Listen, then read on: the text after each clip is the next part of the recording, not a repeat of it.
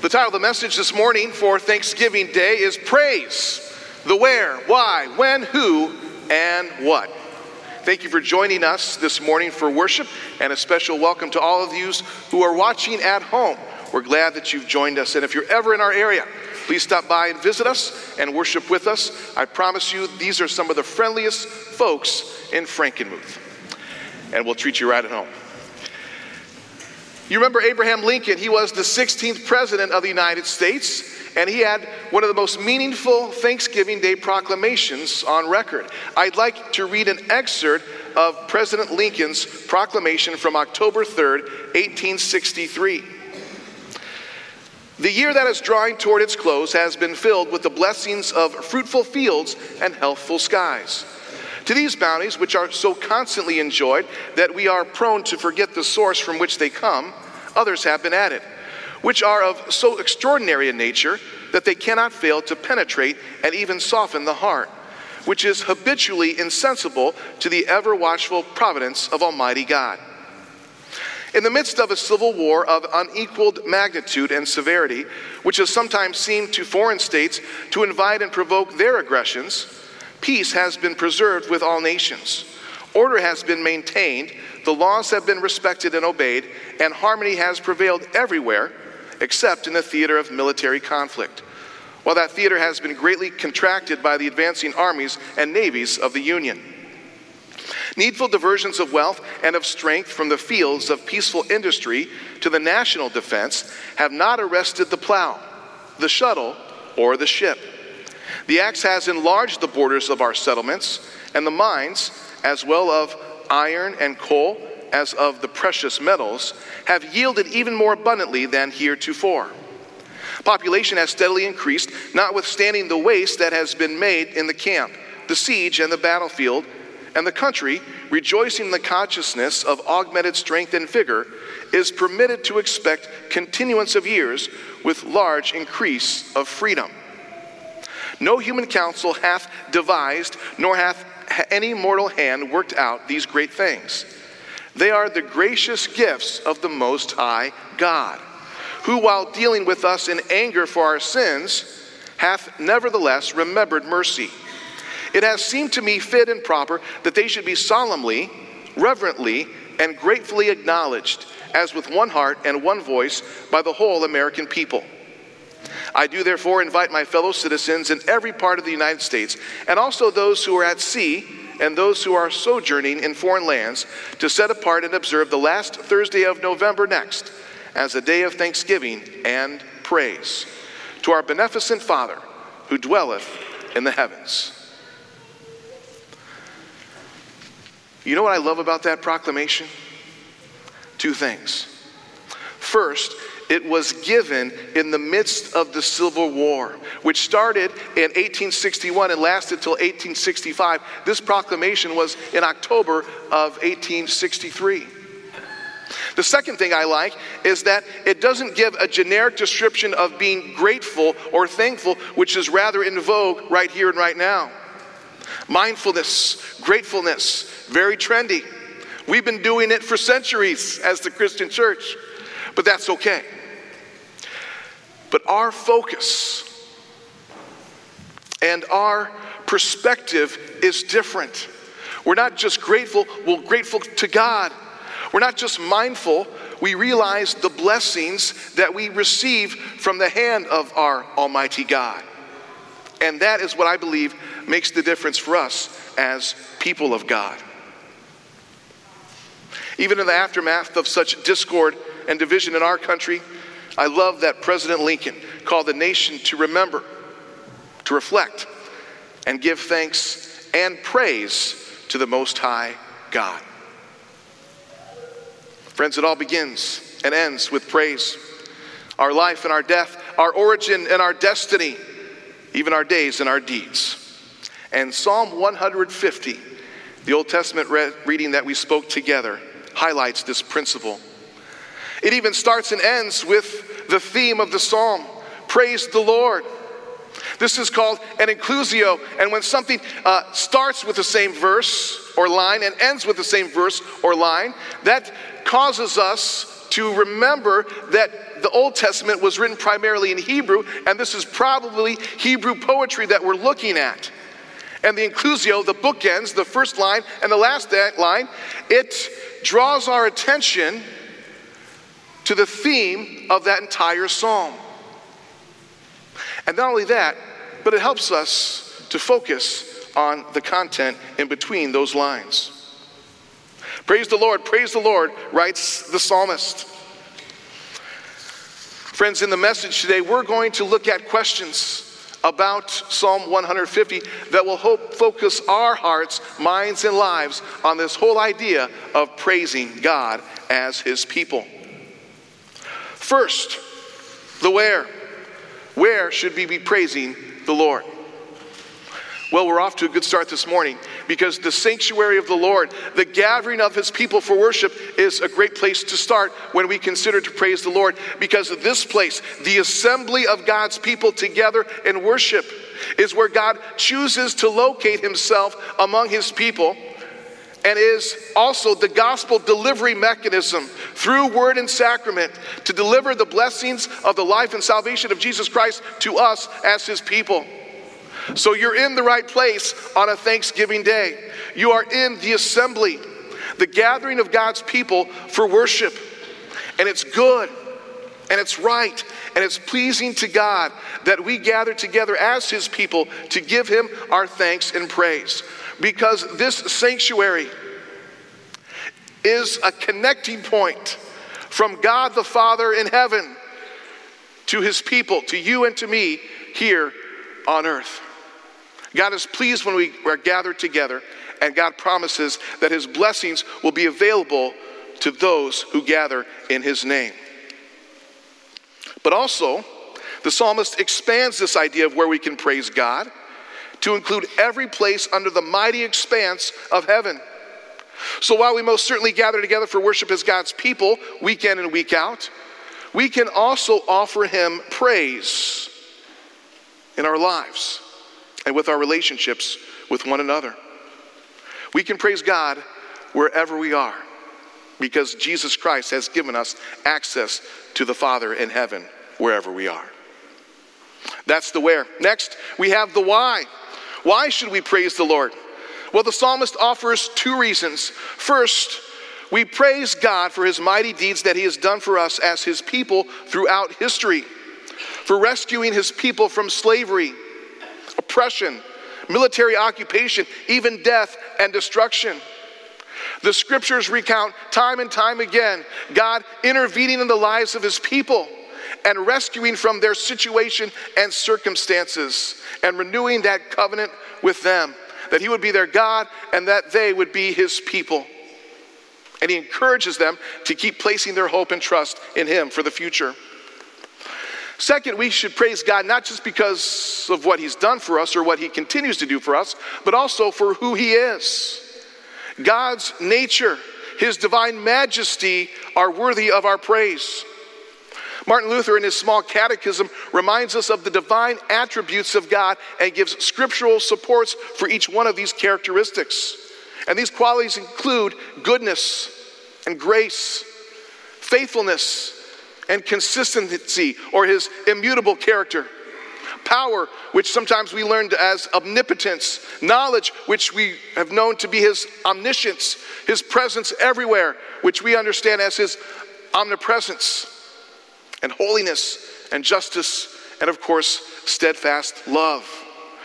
Luther distilled these from the Holy Scriptures and summarized them for us in a simple way that we could teach our families and pass on that idea of who God is to the next generation. So why do we worship and praise the Lord? Because of what he's done for us and because of who he is. Now, next question, how should we praise the Lord?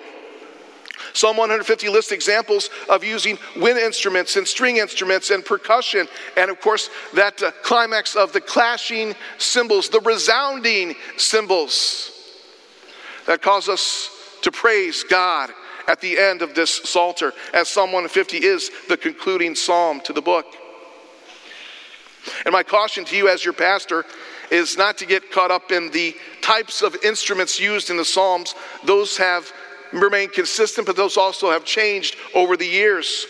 And Satan has loved to divide his family, the Lord's family of faith, because of instrumentation over the decades. Instead, focus on the kinds of ways that you can praise the Lord in your life, with your lifestyle, with your brothers and sisters in Christ assembled together in worship. Think of ways that you can participate in the worship life of this congregation and help provide worship opportunities for those who aren't a part of our family of faith just yet. But outside of weekend worship, praise can be offered to God even at family gatherings and celebrations, such as birthdays and baptisms, confirmations and graduations, marriages and family reunions, even at funerals. But not just at family gatherings, community gatherings as well. One of the blessings of our community is that we offer opportunities for church folks and community members and visitors and tourists to gather together and to listen to God's word and to join us in praise. We did it last week at Light the Night. We're going to do it this Friday at 6 p.m. and 7 p.m. at the Frozen Family Fun Night downtown. We'll read the Christmas story. We'll sing Christmas carols. Not every community does that, and it's kind of cool. And I love that our praise extends beyond the walls of this sanctuary, beyond the walls of our worship center, out into the community as we join together and communicate that beautiful story of the birth of our Lord and Savior, Jesus. Yes, praise him with instruments of all kinds, but most especially praise him with the instrument of your heart and your mind, your body and soul. Next question, who should praise the Lord? Well, this is an easy one. Psalm 150 concludes with the command that everything that has the breath of life ought to praise the Lord. Specifically, every human being living on this planet, to be sure. And when we hear those words, that breath of the Lord, that recalls to us Genesis 2, the account of the heavens and the earth when they were created. When the Lord God made the earth and the heavens, now no shrub had yet appeared on the earth, and no plant had yet sprung up. For the Lord God had not sent rain on the earth, and there was no one to work the ground. But streams came up from the earth and watered the whole surface of the ground. Then the Lord God formed the man out of the dust of the ground and breathed into his nostrils the breath of life. And man became a living being. Every person that is living and breathing should join us in giving their praise to God for what he has done and for who he is, even when life is difficult. Psalm 150 is the fifth of 5 psalms that end the entire Psalter with commands and opportunities to rejoice in the Lord and offer worship and praise to him. But about a third of the psalms are psalms of lament, where things aren't going well for God's people, her kings, her leaders, and they're pouring their hearts out to the Lord, asking for help in their time of need. Things are not going well. Family relationships are suffering. There's military conflict. There's division in the kingdom. Lord, why is this happening? Lord, how is this happening? Lord, are you going to do something about it? Cries out the psalmist to the Lord Almighty in heaven, as if he doesn't know, as if he doesn't care. They're wondering where the Lord is because life is so tough and the problems are so painful. So we don't only give praise to the Lord when things are going well, but this psalm, this concluding psalm, Psalm 150, also reminds us to give praise to the Lord when things aren't going so well. Listen to these words from Pastor Eugene Peterson. No matter how we suffer, doubt, fear, and plead, prayer finally develops into praise. It may take a day, it may take a decade as we meditate, journal, and reflect. We find that prayer pursued long enough will ultimately lead to praise. Praise in our worship life, praise in our real life. Consider the structure of our worship life together. An invitation, a call to worship leads to final blessing. A moment of confession and being open and honest before the Lord leads to that proclamation of forgiveness in the absolution, where a good and gracious and merciful God hears your cries and responds with his forgiveness that Jesus Christ, his Son, won for you and for me on the cross and through his resurrection on Easter Sunday. Our lives offer this structure as well, because so many times our lamentations in life will lead ultimately to lasting peace as God works through us and for us through our suffering. And our human wanting and desires ultimately lead to his divine wisdom as we ask the Lord for that which is healthy and wholesome for us. And sometimes the Lord says yes, but sometimes the Lord says no, because he sees the bigger picture. And he loves you. And he knows what's best for you. As our gratitude to God fosters humility and promotes healing, our prayers and praises lead to growth and maturity in the Christian life as God prepares us for the life to come. Friends, when you are facing problems in this life, and you do, and you will, don't neglect to praise our Lord. Yes, pray to him and pour your heart out to him, but also offer him the praise that he's due, because he's worthy, because he loves you, because he knows you, and because he will respond to you, but because it's the right thing to do in our relationship with our Lord. Because here's what happens. When you praise the Lord, you lift up his name, and he becomes larger in your life, in your mind's eye, in your heart, in your mind, in your devotion to the Lord. And as you praise the Lord and lift him up, then your pain and problems, your situation and circumstances take their rightful place, and they diminish in impact, and they diminish in importance. Yes, it's still painful. Yes, it still hurts, but it doesn't consume you, because you know whose you are, and you know who loves you, and you know who will care for you, and you will know that person who will bring you home finally, the Son of God, Jesus Christ, because of what he sacrificed for you. You weren't worthy, but his Son was. You were unlovable, but he loves you anyway. There was a time when you didn't experience the grace and mercy of God, perhaps, but he continues to show you his grace and mercy. And he calls you into a relationship of truth and trust. And he encourages you to continue to worship and praise. Yes, because he's worthy, but also because it's a blessing for you. And it changes your perspective as a child of God living in this life. Finally, friends, the what? What is the result of this praise? Well, it's good news. There'll be no more sadness or no struggles individually. There'll be no more division or discord collectively. Listen to the prophecy of Revelation 21. Then I saw a new heaven and a new earth, for the first heaven and the first earth had passed away, and there was no longer any sea. I saw the holy city, the new Jerusalem, coming down out of heaven from God, prepared as a bride beautifully dressed for her husband. And I heard a loud voice from the throne saying, "Look, God's dwelling place is now among the people, and he will dwell with them. They will be his people, and God himself will be with them and be their God. He will wipe every tear from their eyes. There will be no more death or mourning or crying or pain, for the old order of things has passed away." He who was seated on the throne said, "I am making everything new." Then he said, "Write this down, for these words are trustworthy and true." He said to me, "It is done. I am the Alpha and the Omega, the beginning and the end. To the thirsty I will give water without cost from the spring of the water of life. Those who are victorious will inherit all this, and I will be their God, and they will be my children." Friends, that is the result of praise. God being our God, and we being our children, all made possible by his Son, our Savior, Jesus. What's the conclusio to the inclusio of Psalm 150? Well, this Thanksgiving, no matter what is happening out there in the world, or what is occurring right here in your heart, God loves you. He sent his son Jesus to die for you, and he's prepared a place in heaven for you. And so he calls you to praise God. Praise God, everyone.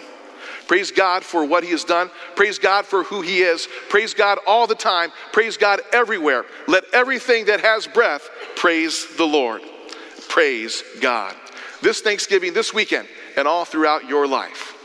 And all God's people agreed and said, amen.